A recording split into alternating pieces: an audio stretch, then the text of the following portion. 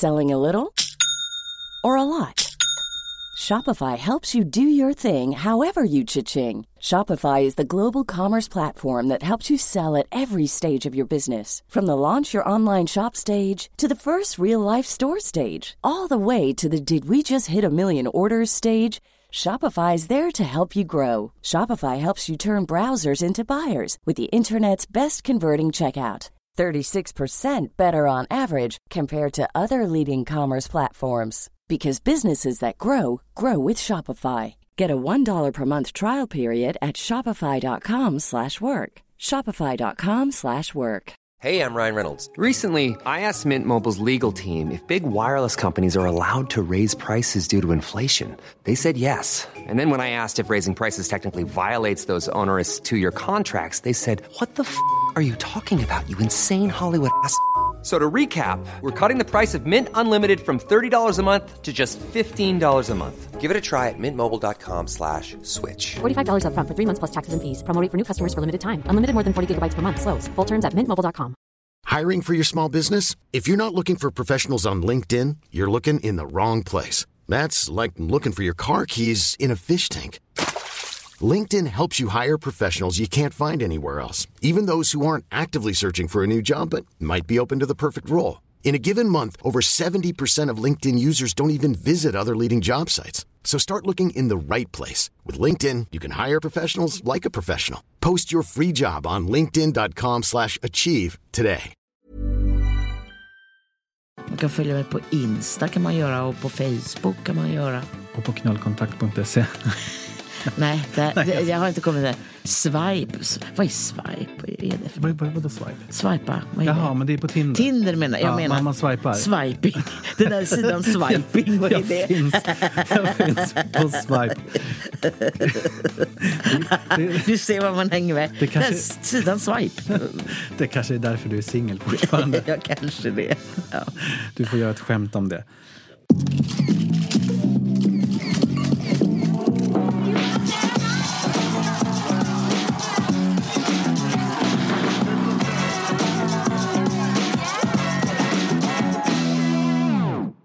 Jag tycker det är bekvämt utan lurar. Hör du mig eller? Vad ska vi prata om då?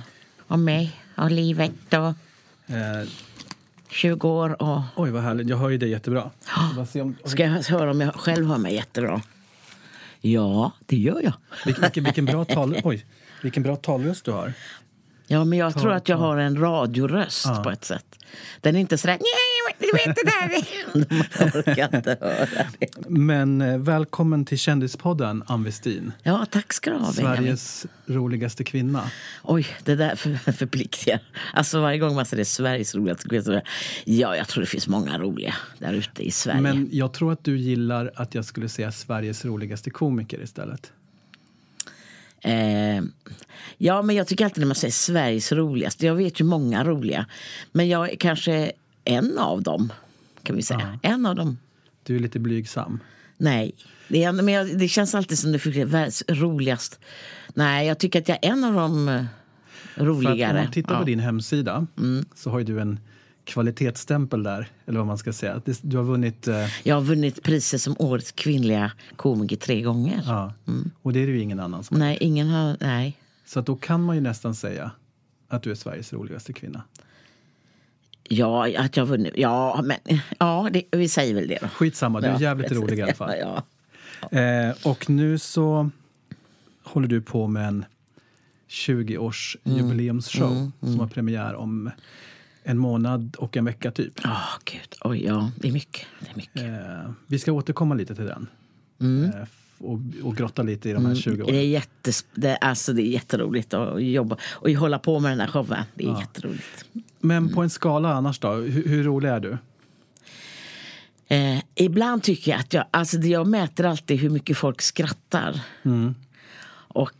Och runt omkring mig också, så då kan jag ibland tycka, gud, alltså jag har ju ändå jag är ju jävligt rolig, kan jag tycka då, själv, och jag kan skratta själv då åt grejer jag säger, jag tänker, gud vad jag är rolig, men det beror på vad det är för sammanhang. Men har du alltid varit så? Ja, alltså jag är alltid, om jag minns tillbaka med familjen och så, men jag har ju 2 brorsor och en syrra.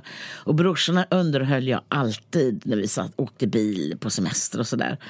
Och de skrattade jättemycket. Och jag älskar det när de skrattar. Men du har ju, jag ska inte säga ett roligt utseende, fast hela din person gör att man på något sätt blir glad. Det måste ju vara en det är härligt. Styrka som komiker. Ja, jag kan känna det. Alltså, ibland kan jag känna det. Det är en styrka. Ibland kan jag känna när jag går in på scenen så kan jag bara stå. Och folk börjar skratta innan jag börjat. Och då kan man känna, ja. Man kanske tar det som en förolämpning, jag vet inte. Nej, men jag gillar det. Det är en gåva. Det är ju inte för jag har tänkt på det jag har ju sett dig många gånger på scenen. Och det är ju en viss typ av utstrålning som är... Det är en attityd eller utstrålning när man kommer upp, så är det, så vet jag att folk börjar garva innan. Och det är väldigt skönt. Ja, men behöver du en publik för att vara rolig? Alltså jag tänker så här, skulle du kunna... skulle du kunna typ vara rolig in i micken? Eller måste du liksom få ett gensvar? Eller jag måste få ett gensvar. Alltså jag måste vara taggad och få ett gensvar och ha en människa. Jag måste nog ha en publik på något sätt. Det behöver inte vara många. Det kan ju vara familjen, det kan vara vänner och så. Men jag måste ha något gensvar. Att sitta ensam och prata. Jo, men jag har pratat in i telefonskämt som jag har gjort och skrattat samtidigt faktiskt. När jag kommer på något riktigt, du vet, man ligger på kväll, ska somna, så kommer man på något riktigt kul. Så läste man, skrattar man samtidigt och bara tycker det här var det bästa jag har kommit på. Men det är inte säkert man tycker det morgonen efter. Men just då... Men du spelar in... Får du en idé om du... Till exempel när du gick hit nu. Så går du kanske på Kungsgatan här utanför. Fick jag någon idé, tänkte jag. Och då spelar du in det då? Jag såg en man med väldigt långa ben på tunnelbanan. Det tyckte jag var lite... Alltså det kan jag inte skoja, men det var väldigt...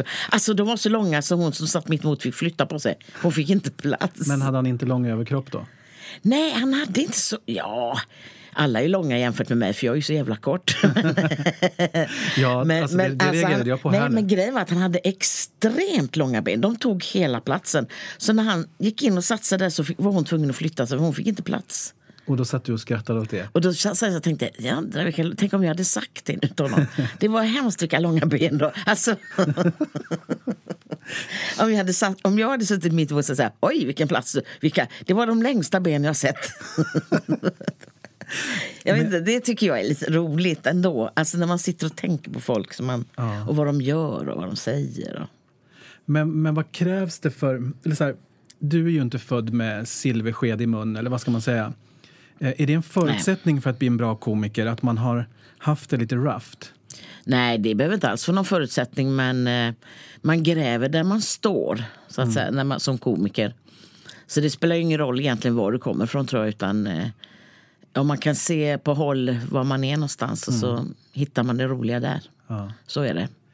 Men spelar utseende någon roll? Alltså jag menar inte att du ser ut på ett visst sätt. Eller vi pratade lite om det, att du har en utstrålning som är rolig. Men jag tänker så här att vi leker med tanken att... Eller så här, jag tror inte att Victoria Silvstedt skulle kanske vara en så bra ståuppkomiker. För att man skulle kanske störa sig på hennes utseende mer. Ja, jag vet, alltså, det där är också så här, för att jag tror att det har mer med att göra hur du är som person. Alltså att om du har den där humorn i dig och ser ut som Victoria Silvstedt, så tror jag du skulle kunna klara rätt så bra. Det är bara att man måste medvetandegöra sig när man står på scen till exempel. Hur uppfattar folk mig? Ibland missuppfattar komiker hur man uppfattar dem. Så här, men jag som ser så snäll ut. Nej, du ser ut som en massmördare. Och då ska du skoja därefter. Ja. Alltså. För jag tänker att det kan vara lättare att identifiera sig med någon som ser lite mer vanlig ut som en själv. Ja, en loser är alltid toppen. Ja. En loser kan vara... Jag menar, om man tittar, jag då tänker på Johan Glans som är lite av många kan identifiera sig med honom och gör det. Han är den där lite tafatte losern och han har sina tankar. Alltså det är det som är grejen med honom. När jag går upp på scen framtonas ju som ganska arg person. Och det tycker folk är jätteroligt med arga människor som är arga. Som rasar. som är liksom, och bara kommer på arga saker hela tiden. Och att det är komiskt. För jag tänkte på det inför det här. Och då tänkte jag inte så mycket på kvinnliga komiker. Men eftersom jag är en killgillare så tänkte jag liksom, men det finns ju faktiskt ingen riktigt snygg svensk komiker. Och det var därför som jag tänkte på det här att det kanske är lättare att slå om man är typ, jag ska inte säga alldaglig för det finns, alltså det är ingen som är ful, men det kanske är lättare för folk att identifiera som en alldaglig komiker. Nej, men jag tänker så här, artister har ju oftast en fördel om de är snygga. Alltså de är inte medioker, men en halvtaskig artist kan oftast bli större som stjärna för att det kopplas utseendet och talangen slås ihop. Men det kanske är så, hade komiken haft samma där att du måste se ut så här, du måste ha de måtten och du måste se ut så där, och då är det då hade det sett ut så också. Men inom musikvärlden och det så krävs det ju, om jag tittar tillbaks i tiden så såg ju folk mer, alltså det var flera olika kroppsstorlekar och folk såg mer men jag ska säga det, jävligare ut på 70-talet och hade begåvningen och det, men de kom igenom en dag. Men en sån person skulle nästan knappeligen ha väldigt svårt i alla fall att komma igenom idag, tror jag. Ja, det är intressant. Om du inte har jävligt bra kontakter. Men ser du dig som en kändis? Nej. Varför inte då? Nej, jag har jättesvårt att se det så. En del säger det till mig, men jag har svårt. Jag tycker inte att jag är det. Tycker du att det är lite smutsigt? Nej, absolut inte. Nej, det tycker jag inte. Men jag ser mig inte som det, därför att när jag tittar runt och så tänker jag, men det där är en kändis för att det är så. Men märker du ofta att folk känner igen dig? Till exempel när du åkte på tunnelbanan hit idag? Nej. Jag känner inte det. Däremot de som min familj kan känna ibland. De säger så oj. Och så säger de och jag fattar ingenting. Nej. Men jag tror man stänger, alltså man ser inte det så. Om inte folk kommer fram. Och det händer ju. Ja. Eller börjar ropa på en buss. Bara, hallå där! Men finns det något bra med kändisskap?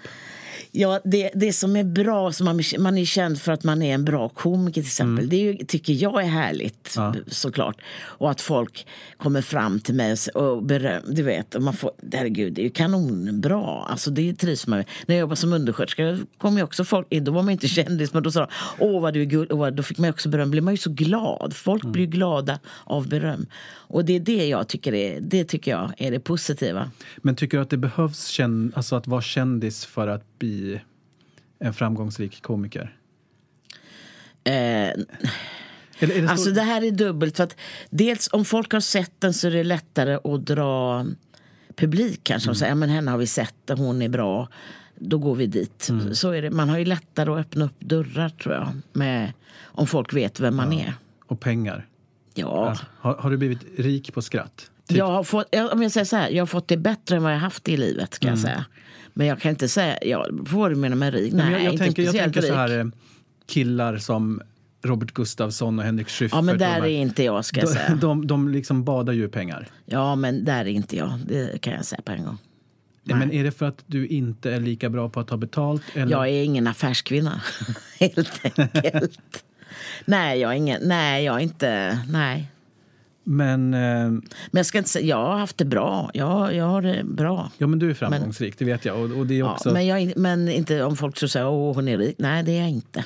Och jag tänker det ibland så att jag är inte så bra på deal. Alltså jag är inte så bra på det här affärsmässiga, liksom så. Men jag har ju en agentur som bokar mig och fixar allting. Ja, men det vet jag. Och det är ju bra, för det är ju alltid svårt att förhandla för sig själv.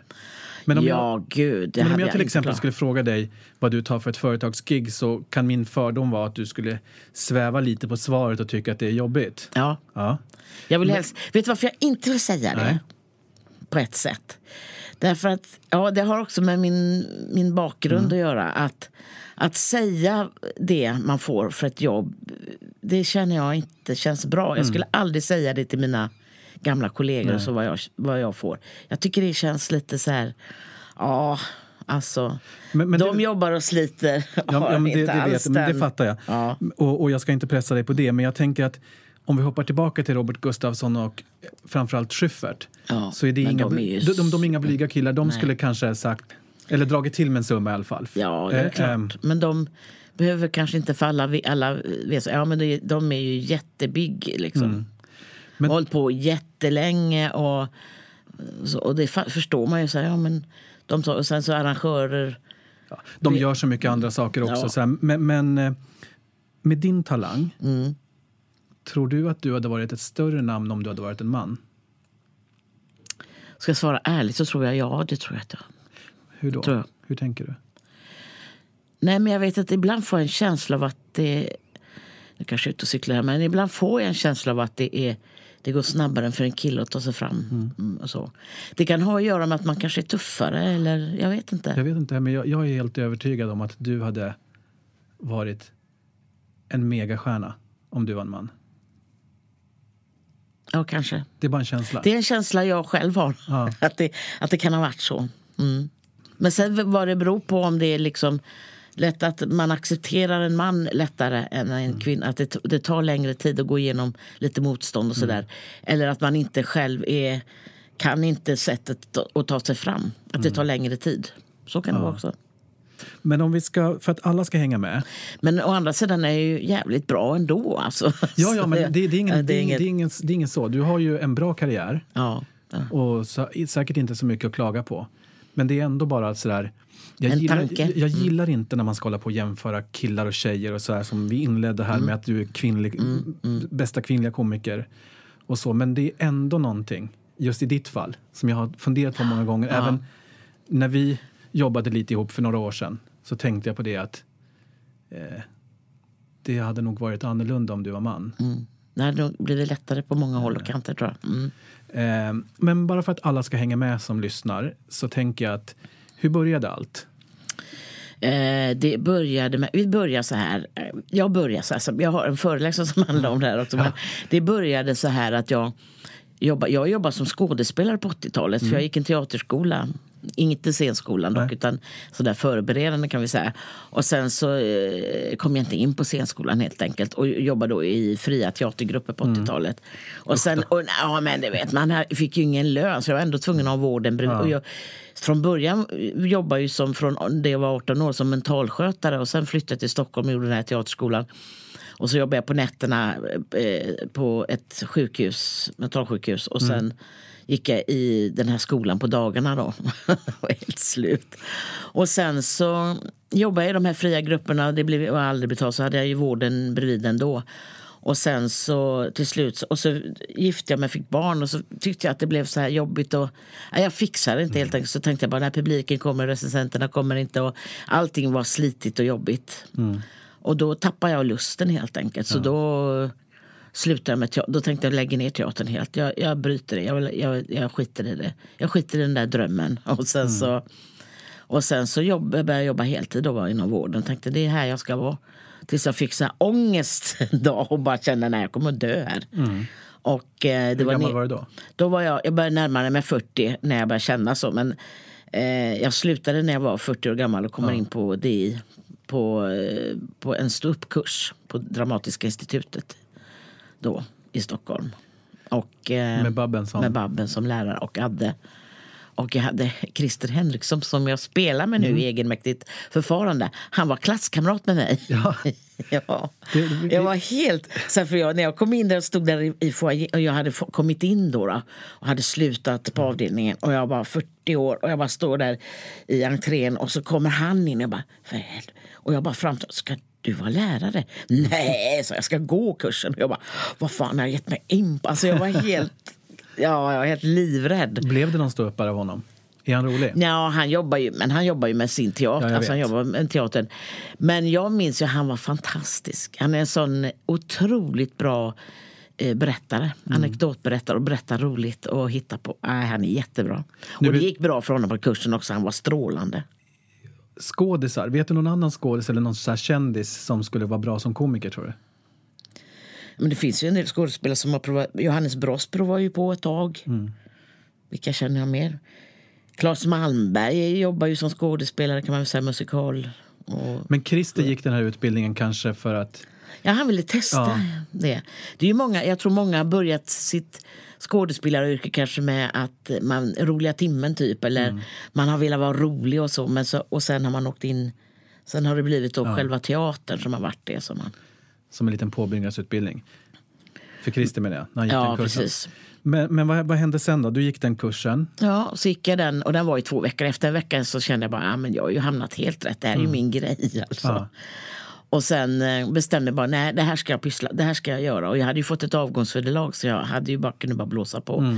Så jag kan säga 97 januari, då började jag vara rookie. För jag gick den här kursen i november 96. Och då 97 i januari så gjorde jag någon så här rookie-jobb tillsammans. Vi gick ihop några från kursen bara för att ha varandra som stöd. Är det någon annan på den kursen som blev komiker sen? Nu ska vi tänka, ja... Vi har ju Henrik Elmer som, jag vet inte om folk, men han är lite kultfigur i stand-upet. Och sen har jag Perna Roskin gick. Han kör ju inte stand-up så. Är det han som är tillsammans med Sissela Kyle? Ja, just det. Okay. Han brukar sitta i det här programmet. Är det Spanarna? Eller vad ja, just det, Spanarna. Brukar han, han är väldigt rolig. Vi satt bredvid varandra och hade så otroligt roligt tillsammans på den här kursen. Och sen, vilka var det med? Det var Yvonne Skattberg, en tjej. Ja, det känner jag. Som också gick kursen och är komiker fortfarande. Och sen är det folk som jobbar lite runt om. Ja, Susanna Eklund som både jobbar som komiker och är manusförfattare. Nu och, skriver hon till dig ibland, eller? Ja, det kan hon göra. Ja, det kan hon göra. Och sen ringer vi och bollar sådär material med varandra. Ja, kul. Det här kanske är en sliten fråga, men kan man typ skämta om vad som helst? Jag tycker att man kan det. Jag är alltid så här, själv är jag ganska känslig. Jag skulle inte skämta om allt för att jag skulle tycka att det var jobbigt att göra det. Men jag tycker man kan skämta, om man kan få till det smart och så kan man skämta om allting. Saker kan bli plumpa i ett visst läge och så. Och man måste tänka på tiden också. Det beror på vad man vill skämta om, liksom, om det är om en olycka eller gör man det på rätt sätt så... Men vad skulle du inte skämta om då? Jag vill inte skämta om det, alltså grovt sex till exempel, eller där det går in över incest och våldtäkt och jag bara, du vet, där känner jag, nej. Det är inte min humor. Men det är ju typ inget att skämta om. Men nej, jag tycker inte, men en del gör ju det. Jag tror det är mer för att chocka mig så jag känner, men det finns ju inget roligt i det. Jag känner mer att publiken ska skratta och kul. Men vad finns det humor i då? Om du säger att det finns inget roligt i incest. Det tycker inte jag heller. Nej, men om du ska prata om det så kan du väl prata om det. Då måste man vända, då måste man göra någonting med det här så att det inte slår på offret eller, utan då får man vända på något sätt. Att det är för att man driver med... Men finns det ett vad ska man säga, en formel eller någon sån här regler, alltså hur man bygger upp ett skämt? Var det ni lärde er på den här kursen till exempel? Ja, det finns ju olika regler, men jag kände så här efter ett tag så känner man att publiken blir van vid regler också. De lär sig, men nu kommer det där skämtet och då flaggar man för det, vilket gör att man får inte den utdelning. Överraskning är ju alltid det roligaste. Så det finns en här regel att du har någonting så här, så kommer nummer 1, men det är då 2 nummer det, och den 3 ska vara jättekonstig och då börjar folk skratta liksom. Och det kan funka, men jag har gått ifrån de där reglerna lite grann. Men det finns ju regler som hur man skriver en one-liner eller och man jämför och så. Men jag tror mer att jag har blivit mer av en berättare på något sätt, alltså att man berättar roliga grejer. Och det trivs jag jättebra med. Man berättar om roliga saker. Det kan vara helt påhittat, men det kan också vara sanna historier som man har skruvat till. Tankar man har haft och så berättar man om det. Men när du sa att... Och då vet folk, har de ingen aning vad som kommer hända. och då har man roliga saker i det. Ja. Jag var ute med en show som heter Sticka ut och passa in. Och då var jag med min dotter som sjunger. Och jag utsatte henne för, och då kom jag satt och tänkte på det att jag skulle, och då hade jag jazzmusiker med mig. Och istället för att de skulle tvingas att sitta och le där på scen, så kände jag ska ha dem att garva varje föreställning. Och de ska inte veta. Så det fanns alltid ett mått av improvisation, att de hade ingen aning vad jag skulle säga alltid. Ja. Det tycker jag är jätteskönt. För då hade jag ändå en stark linje att jag vet ungefär vart jag ska gå. Sen fanns det då mått av där de fick sitta, där de bara vilket blir jätteroligt för publik för att se men de visste inte heller. Det här hände bara här. Och min dotter, hon satt och skrattade alltså hon försökte hålla sig och jag såg det rann i sidan på ögat. Hon bara skrattade och satt och skakade så här. Och det var så jävla kul. Och publiken fattade det direkt. Ja. Och tycker också, wow, vilken grej vi är med om. Det smittar ju. Men jag tänker att det är ju väldigt speciellt att göra så. Jag kan tänka mig att vissa andra skulle vara lite stressade av att ha det så. Alltså jag tänker men jag är också så här, samtidigt som man känner, men är stämningen bra? Jag känner, men det här nu, man triggas igång på något sätt. Och så. Men det är ju på slaklin. Alltså man går ju in och bara hoppas det funkar och så. Men vad skrattar du själv åt? Jag skrattar åt berättelser och när jag inte har en aning om vad som ska, och det kommer man sådana överraskningar och man kan känna igen sig själv i det. Det skrattar jag själv åt väldigt mycket. Att när man kan smarta alltså Johan Glans när han berättar om grejer med sina barn och det och man har själv gått igenom det där. Så det finns så otroligt mycket. Nej, överraskning ska jag säga, när jag inte har en aning om. Ibland kan man ju räkna ut när en komiker, men nu kommer det där, och där kom det. Och sen, då garvar inte jag sådär jättemycket. Men är det lite så här, på fritiden, söker du skratt, eller vad man ska säga, lite här som, alltså jag menar inte att du vill att jag ska skratta nu, utan jag menar att om du vill bli, jag vet vad du menar. Om du ska koppla av, vill du se en komedi eller söker du någonting? Ibland vill jag se komedi för att jag vill bli underhållen själv, för att när man håller på själv och man tittar mycket på den så känner jag att man börjar titta på ett sätt som är, man känner gud, innan jag började med comedy så hade man ingen comedy. Nu sitter man ju och analyserar allas och bara så gjorde han så, gjorde hon så, men där kunde hon ha gjort så där istället, och man håller på att analysera sönder saker. Men så jag kan tänka mig att se någon rolig film så jag bara får slappna av och bara släppa allting. Så att det kan jag, men jag brukar inte tänka. Det var jag sugen på. Titta på. Men hur är det med nervositet då? Jag är alltid nervös innan jag ska köra. Har du några speciella rutiner du gör innan ett gig? Nej, jag ber till Gud ibland. Är det när du... Nej, men jag kan säga, god Gud hjälp mig nu, alltså för 17. Nej, jag kan vara väldigt nervös. Det är så olika. Ibland kan jag vara så här nervös så jag bara känner, men jag är så taggad så här, och nu ska det bli. Ibland är jag bara så här obehagsnervös. Bara, Gud ska in där. Men vad är det som gör det då? Är det att du känner att jag måste klara det. Lite alltså, osäker på materialet, eller är det en viss typ av publik? Eller? Nej, jag är osäker. Jag känner mig... Nej, det är... Hur ska de ta emot... Alltså, jag känner mig en press på mig själv. Att jag måste lyckas. Det måste bli bra. Det måste... För det mesta blir det ju det. Ja. Så att och jag vet ju det. Men jag måste in över den där tröskeln. Och jag är alltid nervös innan jag går in över. Men så är det ju med teater. Alltså att det är som om det finns en tröskel. Att innan man kommer in på scengolvet så är det som om obehaget. Och man känner, jag vill upp nu, jag vill på nu, jag vill gå in nu.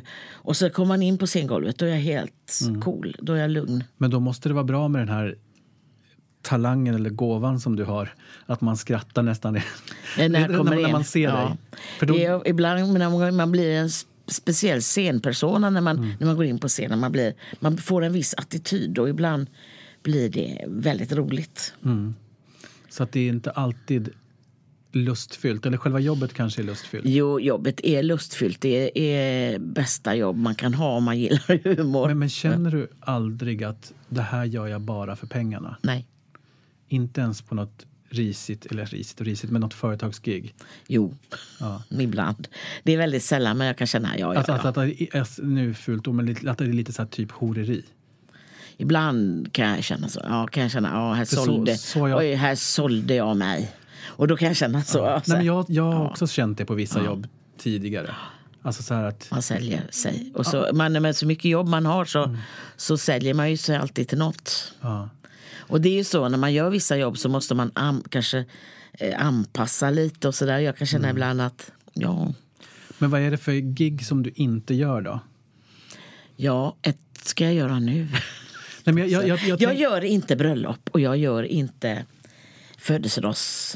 födelsedagar. Och för att det är väldigt personligt och jag tycker inte, det passar inte att komma som en främling in i en, och jag har gjort födelsedagar och jag känner bara nej, men nu ska jag göra en födelsedag på söndag och jag är så här, varför sa jag ja. Men är det någon du känner då? Nej, det är ju inte det. Men du fick många nollor på checken?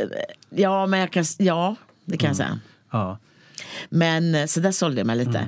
Men jag tror att det kommer bli jätteroligt. Men jag känner samtidigt, kalas är alltid, och det spelar ingen roll hur många nollor, men jag har sagt det blir inga mer kalas.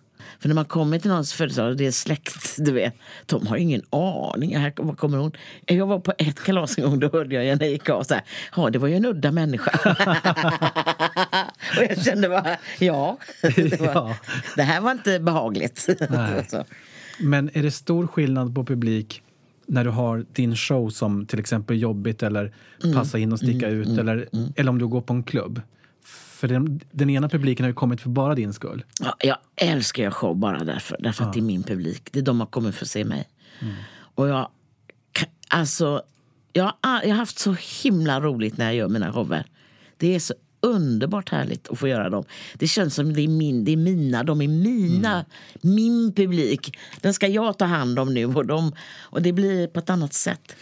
Alltså ofta när man är ute och kör och man är flera komiker så är det inte alltid de har kommit för mig, och då jobbar jag ju med en publik som kanske vill se någon annan, du vet så. Och då kan man känna det i publik. Publik kan ju vara väldigt... Fast finns det inte en tjusning i det och tänka så här, shit, nu får jag en chans att nå... Ja, jo, det finns det. Stämmer, nu tar jag den publiken. Nu snor du den. Ja, så kan det vara. Ja. Jag förstår att få den här bekräftelsen och skrattet är en jätteuppsida med att vara komiker.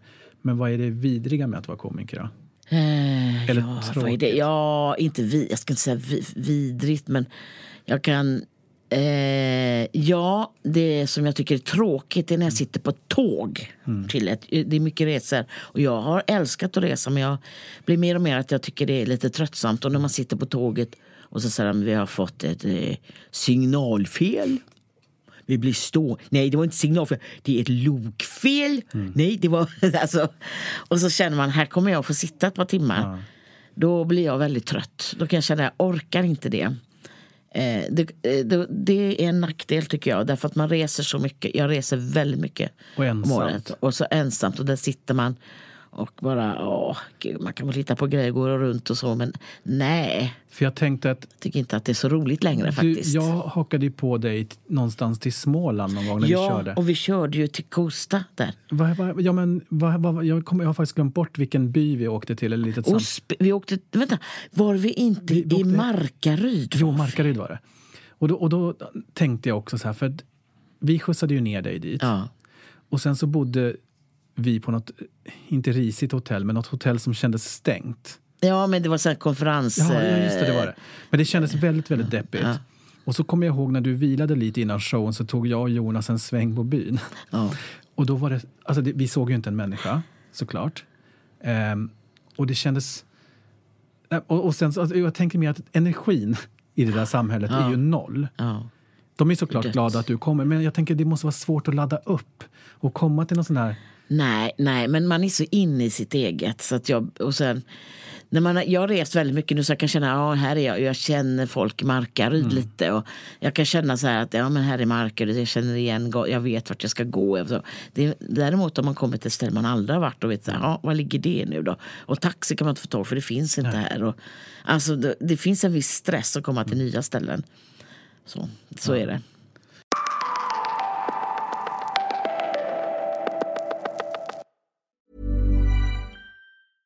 Selling a little or a lot? Shopify helps you do your thing however you cha-ching. Shopify is the global commerce platform that helps you sell at every stage of your business. From the launch your online shop stage to the first real-life store stage, all the way to the did we just hit a million orders stage. Shopify is there to help you grow. Shopify helps you turn browsers into buyers with the internet's best converting checkout. 36% better on average compared to other leading commerce platforms. Because businesses that grow, grow with Shopify. Get a $1 per month trial period at shopify.com/work. Shopify.com/work. Hold up. What was that? Boring. No flavor. That was as bad as those leftovers you ate all week. Keke Palmer here. And it's time to say hello to something fresh and guilt-free. Hello Fresh. Jazz up dinner with pecan-crusted chicken or garlic butter shrimp scampi. Now that's music to my mouth. Hello Fresh. Let's get this dinner party started. Discover all the delicious possibilities at hellofresh.com. Hiring for your small business? If you're not looking for professionals on LinkedIn, you're looking in the wrong place. That's like looking for your car keys in a fish tank. LinkedIn helps you hire professionals you can't find anywhere else, even those who aren't actively searching for a new job but might be open to the perfect role. In a given month, over 70% of LinkedIn users don't even visit other leading job sites. So start looking in the right place. With LinkedIn, you can hire professionals like a professional. Post your free job on linkedin.com/achieve today.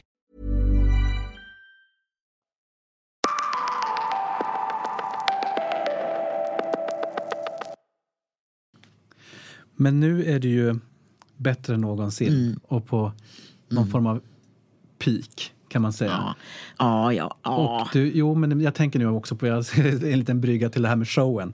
För att du summerar ju dina första 20 år som komiker nu i höst. Skulle du kunna berätta lite om den här showen? Jag kan berätta, alltså jag vill, och det ska ju vara, det kommer ju min publik då såklart, och jag vill liksom göra som en kalas, en fest ska det vara. Det kan vara inbjudna gäster. Men jag såg också att det är det bara 2 gånger du kör? Ja, det även är om det. Det blir helt, om det säljer slut? Ja, säljer det slut så får vi se om den återkommer på något sätt. För jag såg att var det Babben som skulle vara med? Och Ös. Sen kommer det kanske vara en hemlig. Ja. Jag vet ju inte eftersom vi har pratat om det och jag får inte veta vem det är. Okej, det är någon som ska komma och överraska dig. Ja, jag har ingen aning vad det kan bli. Och sen så kommer det vara musik och sång.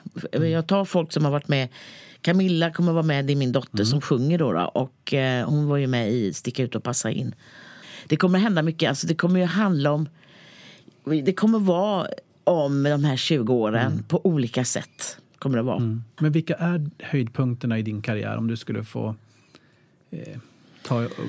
lyfta ett par stycken? Ja, höjdpunkterna är, alltså jag har ju några höjdpunkter, det fints många höjdpunkter, men om jag tar det från början så var det nog när jag fick vara med Slängda i brunnen. Det var en höjdpunkt, den bara wow.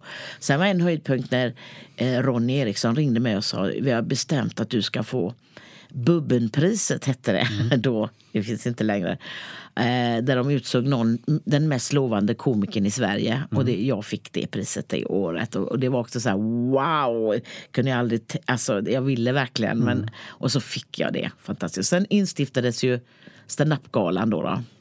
Det här stockpriset och så fick jag det första året det var ju en höjdpunkt, men sen andra året då var det ju mycket större också, då blev jag ju också, eller andra året 2005 fick jag det igen och kände bara wow, och så fick jag det 2014 och kände bara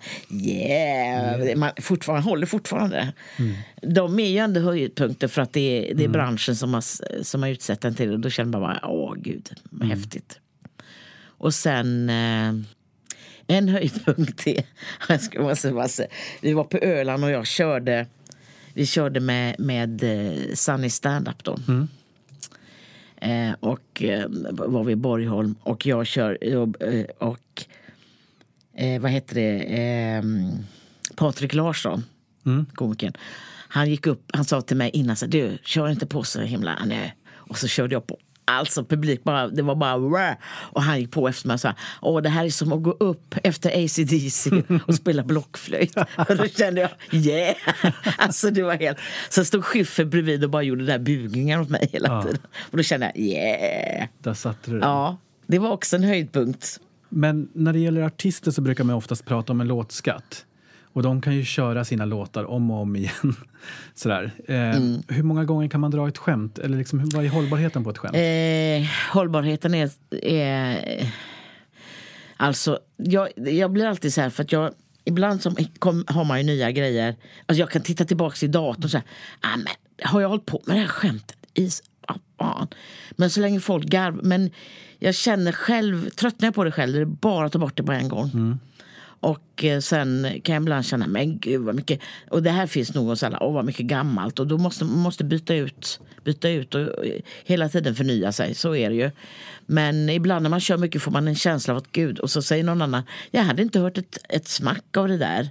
Man bara, va? Har du inte? Men det är för att man kör så mycket på olika ställen i Sverige. Det är ju lite orättvist, för jag tänker så här, Lill-Babs har ju kört Klas-Göran i 58 år. Och Pernilla Wahlgren har kört Piccadilly Circus i 32 år. Men, och det kan man göra med musik, men jag tror man kan köra gamla, alltså om de är riktigt bra gjorda så kan man köra, och en del vill ju höra, tycker det är roligt med de här gamla. Grejen är att hur man berättar, hur man gör det, att det ska vara nytt för en själv på något sätt. Så att det inte känns att man bara gör det på rutin, utan jag tror att det är mera så. Men jag kan vara så här att jaha, då har jag tagit bort en massa skämt och så när jag har gått tillbaks till grejer igen så bara, ja men det där skämt är inte så dumt, så då använder jag det igen. För att jag såg en dokumentär med Joan Rivers på SVT. Ja. Hon hade kartotek. Ja, jag tänkte såg du det? Ja, jag såg det. Det är precis det jag har ju inte ett sånt kartotek, men jag har... För jag tänkte på det nu efter 20 år, om du har ett kartotek med skratthits i byrålådan hemma. Ja, jag har på datorn, men jag har skratthits så.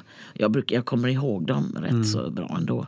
Men mycket är det som, det där, undrar om det där skulle funka igen. Du vet, mina första skämt. Och det kan vara så i showen att det kommer att grävas lite. En liten tillbakablick. Och sen kan det också bli så att publiken får önskemål om skämt. Och det utsätts jag för mitt, vad kommer jag ihåg om det skämtet? Ja, det är kul. Men händer det någon gång att folk snor och lånar och tolkar andras skämt? Alltså andra komiker? Ja, det finns att folk lånar eller snor. Hur ser man på det i branschen då? Nej, man gör inte det. Det är inte som att en artist gör en cover på en låt? Nej, det är det inte. Man har sitt skämt. Alltså så här kan man göra. Om man vill ha ett skämt, man säger, ja men han hade eller hon hade ett så bra skämt, då ringer man upp den personen och säger, du, får jag lov att låna ditt skämt eller på något sätt. Antingen mot någon liten ersättning eller att man kommer överens så att man creddar den personen. Att man bara talar om det här, sa den personen, och så säger man skämtet. Man måste alltid se till att ursprungsmannen eller kvinnan får credden för skämtet. Då kan det vara okej, för då visar man ju på att man inte har gjort skämtet själv. Men det finns de som eller man är väldigt, väldigt lik, och då brukar jag påtala det för komiker att det där låter precis som dens skämt. Då vet de det, för det är inte kul. Är de på samma scen och de kör samma grejer, om man inte är uppmärksam och står och lyssnar, så kan det bli väldigt pinsamt. Men jag tänker också i de här influencer-tiderna, inte influensa, men alltså som är, så jagar ju alla likes i sociala medier. Eller man brukar säga att de blir klickhoror. Är det lätt att bli en skratthora? Ja. Är du man söker skrattet. Ja. Oj, ja, det är det. Det är det. Det triggar igång. Alltså det är som Pavlos hund. Det triggar igång en. Tänkte på det igår när jag gjorde föreställning och man hörde folk bara garva igång, så fick jag liksom så, man vill gärna smacka på lite till då. Men vilket är ditt allra bästa skämt? Mitt allra bästa. Alltså jag tycker att jag har många bra skämt. Ja, men har du något skämt eller någon figur eller vad man ska säga? Från Tornetalet tycker jag väldigt mycket om. Det är en sjuksköterska. Hon är jättedålig. Den enda sjuksköterskan från Tornetalet. Hon brukar säga, jag kommer från byn Kokkola vid Kokkolafossen. Vi är 1,7 personer per hektar där uppe. Man kan sitta på morgonen och äta frukost. Och så kan man läsa tidningen och läsa horoskopet. Idag kommer du att träffa någon. Nej, det gör du inte. Du kan träffa jävla fjällökla, kan du träffa. Hon kom från början och sa så här, ja, här har du frukost, jag passar på att natta dig samtidigt. Det är det där, hon som sliter och och bara. I sjukvården. Ja. Hon är en favoritfigur. Och sen har jag också nu, jag har någon, ett tag tyckte man alla komiker började prata dansk, att det var mycket dansk. Och jag gick med min dotter, vi gick på promenad och så började vi prata och började prata, alltså man låtsades att man kunde danska. Och då började jag hitta på att, eller hon hjälpte mig, Camilla ska ha cred för den faktiskt. Och då var det att jag gick in på ett fik och bara, jag ska vi ha en kopp kaffe. Och en smägges med häst och skänke. Och de bara, va? Jag skulle vilja ha en kopp kaffe, en smägges med häst och skänke. Och hon bara, va? No, take it in English please. Det var bara så här skämmigt, för han kan väl danska bara. Well, I will take it in English den då, för fan. May I please have a kopp kaffe med en smägges med häst och skänke. Hon blir så skitförbannad. Hon bara, mitt kafé, du kan inte snacka dansk din svenska jävel. Och jag skriker tillbaka, nej, det kan inte du heller. Och så höll vi på, du vet, så håller man på sådär. Men det var också en favorit ett tag. Jag tror jag kommer att lämna den snart. Men sen har jag en som jag också tycker om. Ja, jag har ju det här med Seppo. Den kör jag fortfarande. Ja, den är rolig. Alla bara så, ja just det, när jag berättar om det här har jag bytt ut lite med när Madeleine förlovade sig och bröt lite på amerikanska. Och jag tyckte det var så töntigt. Det var ungefär som jag skulle ta Finlandsbåten och komma hem. Jakota. Nu blir det tonen då. Jakota. Seppo, jag har förlovat oss. Vi är jätteglada. Och sen bara kör jag den. Och han var så här, jag gick till Tattoo på båten och skulle en tribal i svanken. Det skulle stå Seppo. Men Tattoo var full så det blev soppa. Nu står det soppa. Och den är så, nu har jag kört den ett tag så jag kommer att lämna den också snart. Så måste det till nya sådana. För det har varit mina, de kommer ju från jobbiten där. Greatest hits. Ja, det har varit mina greatest hits. Och sen har jag en som jag kom på när vi åkte på turné, var det förra sommaren, så kom jag på bara, men gud.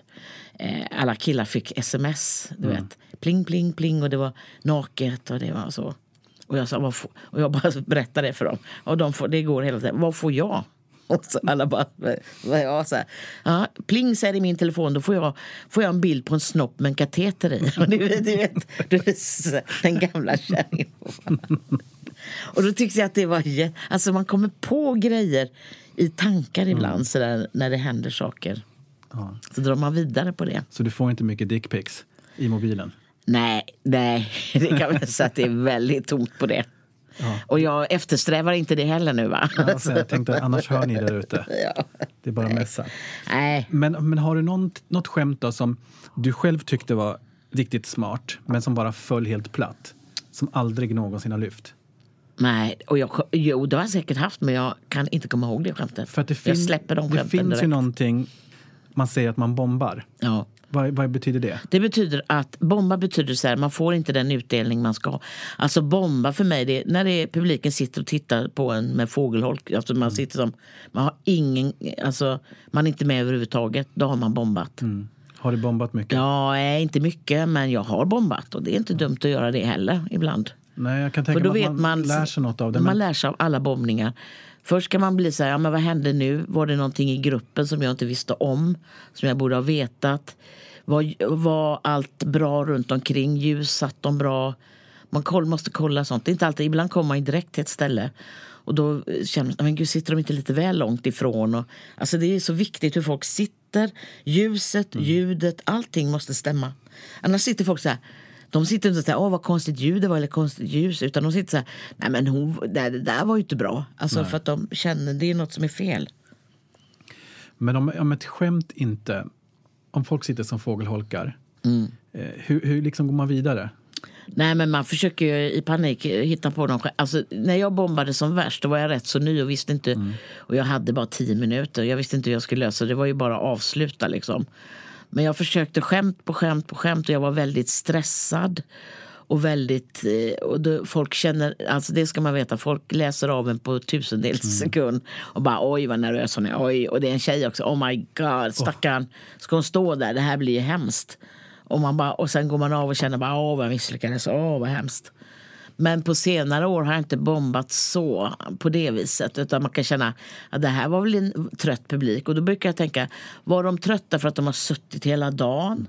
Hur mycket var det innan som gjorde att de inte orkade riktigt? Vad var jag på för humör och vad var det med mig liksom som gjorde att det inte högg riktigt. Men sen får man inte missbedöma heller, för ibland kan de komma fram efteråt och säga gud, jag skrattar så jag har ont i käkarna, jag hörde inte det i alla fall.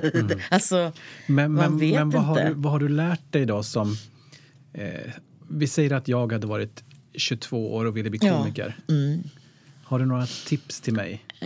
Ja, och vill bli komiker, då tycker jag man kan, om man vill, kan man gå en nybörjarkurs, alltså, och bara få grunderna, för det kan vara bra innan man startar, men man kan också starta direkt. Gå till någon sån här ny klubb, ta reda på nätet finns alla klubbar som finns, tror jag. Och då tittar man där, så hör man av sig till dem och säger, kan jag få prova, jag har aldrig gjort det, 3 minuter, och så kan man ju be någon där, kan jag få något tips hur jag gör? Ja, men tänk så här, skriv något. Jag brukar alltid säga, för jag var på ett gymnasium och de frågade mig hur man gör, så fick de gå upp en och så sa, men presentera bara dig själv, för det är oftast det bästa, att publiken vet inte vem du är när du är ny, de har ingen aning, så man måste börja därifrån någonstans. Ja. Och på något sätt presentera sig. Det behöver inte alltid vara jag är singel som många gör. Jag vet inte hur många jag har hört. Jag börjar själv så. Att jag är singel. Det är svårt att tro. Är du singel? Jag är fortfarande singel, ja. Nej. Du måste vara guldsingel snart. Ja, det är faktiskt. Jag har varit ensam länge. Det låter ju tragiskt, men... Nej, egentligen inte. Eller varför skulle man vara olycklig för att man är singel? Det är absolut inte. Ja, det finns någonting att man ska vara. Men jag har ju en familj runt mig och jag har ju på det sättet av det. Men det var klart att men jag tänker fortfarande, en dag står han där i någonstans under ett träd. Ja, vad härligt. Och man bara känner, du. Och då står man där, hallå! Eller så sitter du i rullstol. Ja. Men jag tänkte eller på en sån moppe kan jag sitta också. Ja, sån här med blås. Ja. Men när du var ung så ville ju du bli skådis. Du hade varit hos syokonsulenten när du var ung. Ja, min syokonsulent. Jag höll ju på med teaterskolan och min rektor tyckte jag var jätterolig. Och hon skrev ett brev senare som jag har någonstans, jag hittar inte nu, men har någonstans där hon beskrev mig. Jag har aldrig sett någon göra en full sjöman så bra som han. Så hon skrev det för att jag skulle lämna det till scenskolan. Nu hade de ju inte tagit emot, men du vet, så här, hon var jättegullig, jag var bästa rektorn någonsin. Men då gick jag upp till syokonsulenten, för jag hade sökt till naturvetenskapliga linjen på gymnasiet, och mina betyg var ju under all, alltså det fanns inte en chans att jag skulle komma in där. Så hon tog upp mig och sa, och så tittade på mig, och det här var i Luleå, och så bara, men hörde du Ann, vad vill du bli då när du blir stor, eller när du ska ut? Och jag bara, men jag vill bli skådespelare. Så tittade på mig och sa, nej, det vill du inte. Så jag bara, nej, jag sa, jo, men jag vill stå framför mig. Ja, men du kan jobba på posten. Jag vill stå framför publik. Ja, men där finns ju också folk. Det var ju på den tiden man gick till posten och fick stå i kö och man satt i luckan då. Alltså, ja, det är så sjukt. Jag tycker att det är jätteroligt. Vilken sån där krasst var. Nej, det tror jag inte att du vill. Fast när jag hörde det, när du berättade den här historien, så tänkte jag att jag var med om exakt samma sak faktiskt. När jag gick till syokonsulenten och jag ville jobba med, jag gillar att teckna och så, och jag ville jobba med reklam. Och då sa de, nej, det ska du inte alls göra, du ska gå ekonomisk linje. Ja. Och, så här, och sen så gjorde jag det, men alltså, sen så kom jag ju tillbaka in i reklam- och mediebranschen. Men vad konstigt på den där tiden att det verkligen var så. Att de var så. Ja, men jag tror det var så att de kände så här, jag vet inte om hon hade ett avtal med posten. Men det kändes som hon ville ha mig till posten. Och sen så tror jag hon försökte få mig att du har sökt en linje du inte kommer in på, vi måste ha. Men det var ju så att jag flyttade ju sen hemifrån. Och hade lägenhet i Göteborg, så att jag flyttade. Så du hamnade på posten? Jag hamnade på en plastfabrik just då, men då var jag bara 16 år. Men apropå det, så du ville bli skådis och nu är du skådis. Ja. För att nu så ska du strax glida iväg till Maximteatern. Ja, nu ska jag spela egenmäktigt förfarande som blev en succé. Som är en succé. Berätta lite om den. Ja, det är en relations... Det är från en bok som Lena Andersson har skrivit, som heter egenmäktigt förfarande. Som Augustpriset. Ja, och så det är ju en relationspjäs med... Man kan säga att det finns en del humor i den. Jag är i någonting som heter Väninnekören tillsammans med Malin Cederblad. som man kan se i Solsidan bland annat. Och mycket duktig Oves fru. Oves fru, ja. Mycket duktig skådespelerska. Jag är jätteglad att få jobba med henne. Och sen har vi då Hugo, mannen då. Den här kulturpersonligheten. Ståuppkompis Christer Henriksson. Vi är jätteroliga, så han är jätterolig.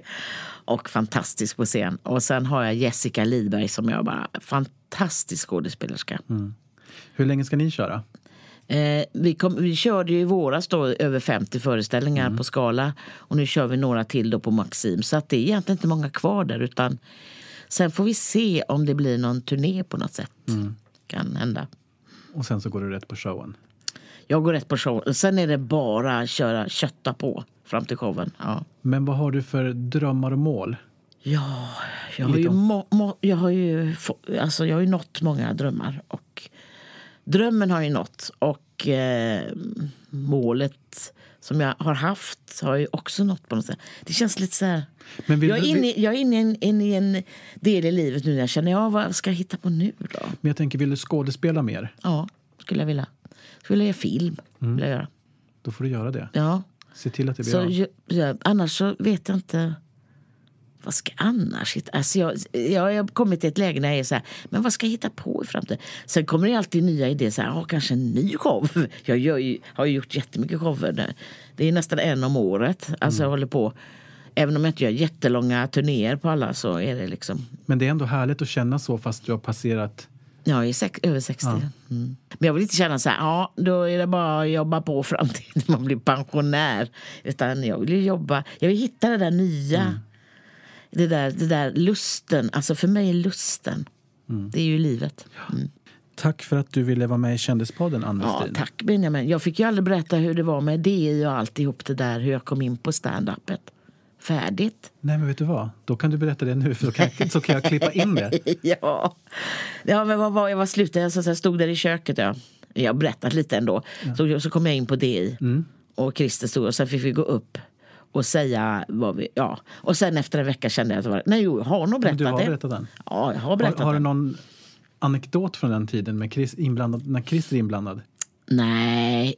Jag minns bara att när han gick upp på scen så satt man bara, my God, han har ju det här redan. Alltså han var ju så van vid scen och han började berätta direkt om han garva, och han var helt... Och jag minns bara så att jag tyckte... Men det var ju för att jag visste vem han var också. Han var fantastisk. Ja, men häromdagen träffade jag faktiskt Grynet Molvig.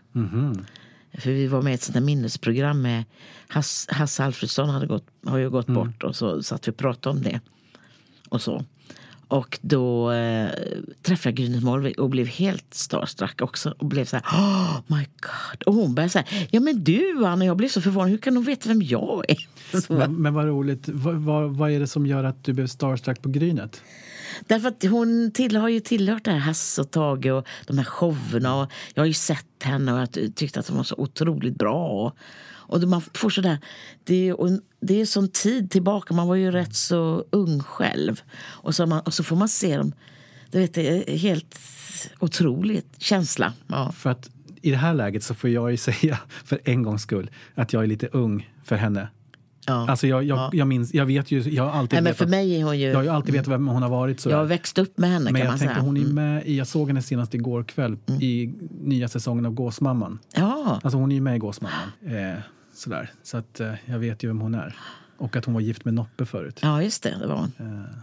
Men jag minns ju henne från hela min uppväxt, kan man säga. Eller hela min... Så jag menar, jag vet inte hur gammal hon är. Hon ser väldigt ung ut. Jo, men hon är piffig. Hon har pondus. Jag ska bara säga, om man är intresserad av dig och vill gå och se dig, var hittar man dig? Då vill man gå och se showen, om det här kommer nu innan showen. Då ser man ju mig på Rival 4. Men jag tänkte att... Överhuvudtaget. Ja, jag tänker att du har en hemsida, antar jag. Jag har anvestin.se. Går man in på så tittar man vad jag gör och vad jag är någonstans. Och man kan gå in på Norra Brunn och se om jag kommer dit kanske. Och man kanske kan följa dig på Instagram. Man kan följa mig på Insta kan man göra, och på Facebook kan man göra. Och på knullkontakt.se. Nej, jag har inte kommit där. Swipe. Vad är swipe? Är det för Vadå swipe? Swipa. Jaha, men det är på Tinder. Tinder menar jag. Menar man swipar. Swiping. Den där sidan swiping. Vad är det? Jag finns på Swipe.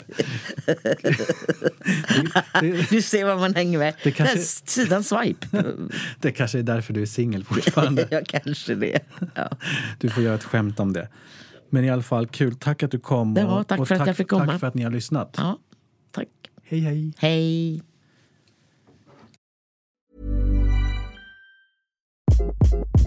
Hi, this is Craig Robinson from Ways to Win, and support for this podcast comes from Invesco QQQ. Invesco QQQ is proud to sponsor this episode, and even prouder to provide access to innovation for the last 25 years. Basketball has had innovations over the years, too. We're seeing the game played in new ways every day. Learn more at Invesco.com/QQQ. Let's rethink possibility. Invesco Distributors, Inc. Hi, I'm Daniel, founder of Pretty Litter. Did you know cats tend to hide symptoms of sickness and pain? I learned this the hard way after losing my cat, Gingy. So I created Pretty Litter, a health monitoring litter that helps detect early signs of illness by changing colors, saving you money and potentially your cat's life. Pretty Litter is veterinarian developed, and it's the easiest way to keep tabs on your fur baby's health right at home. Go to prettylitter.com and use code ACAST for 20% off your first order and a free cat toy. Terms and conditions apply. See site for details.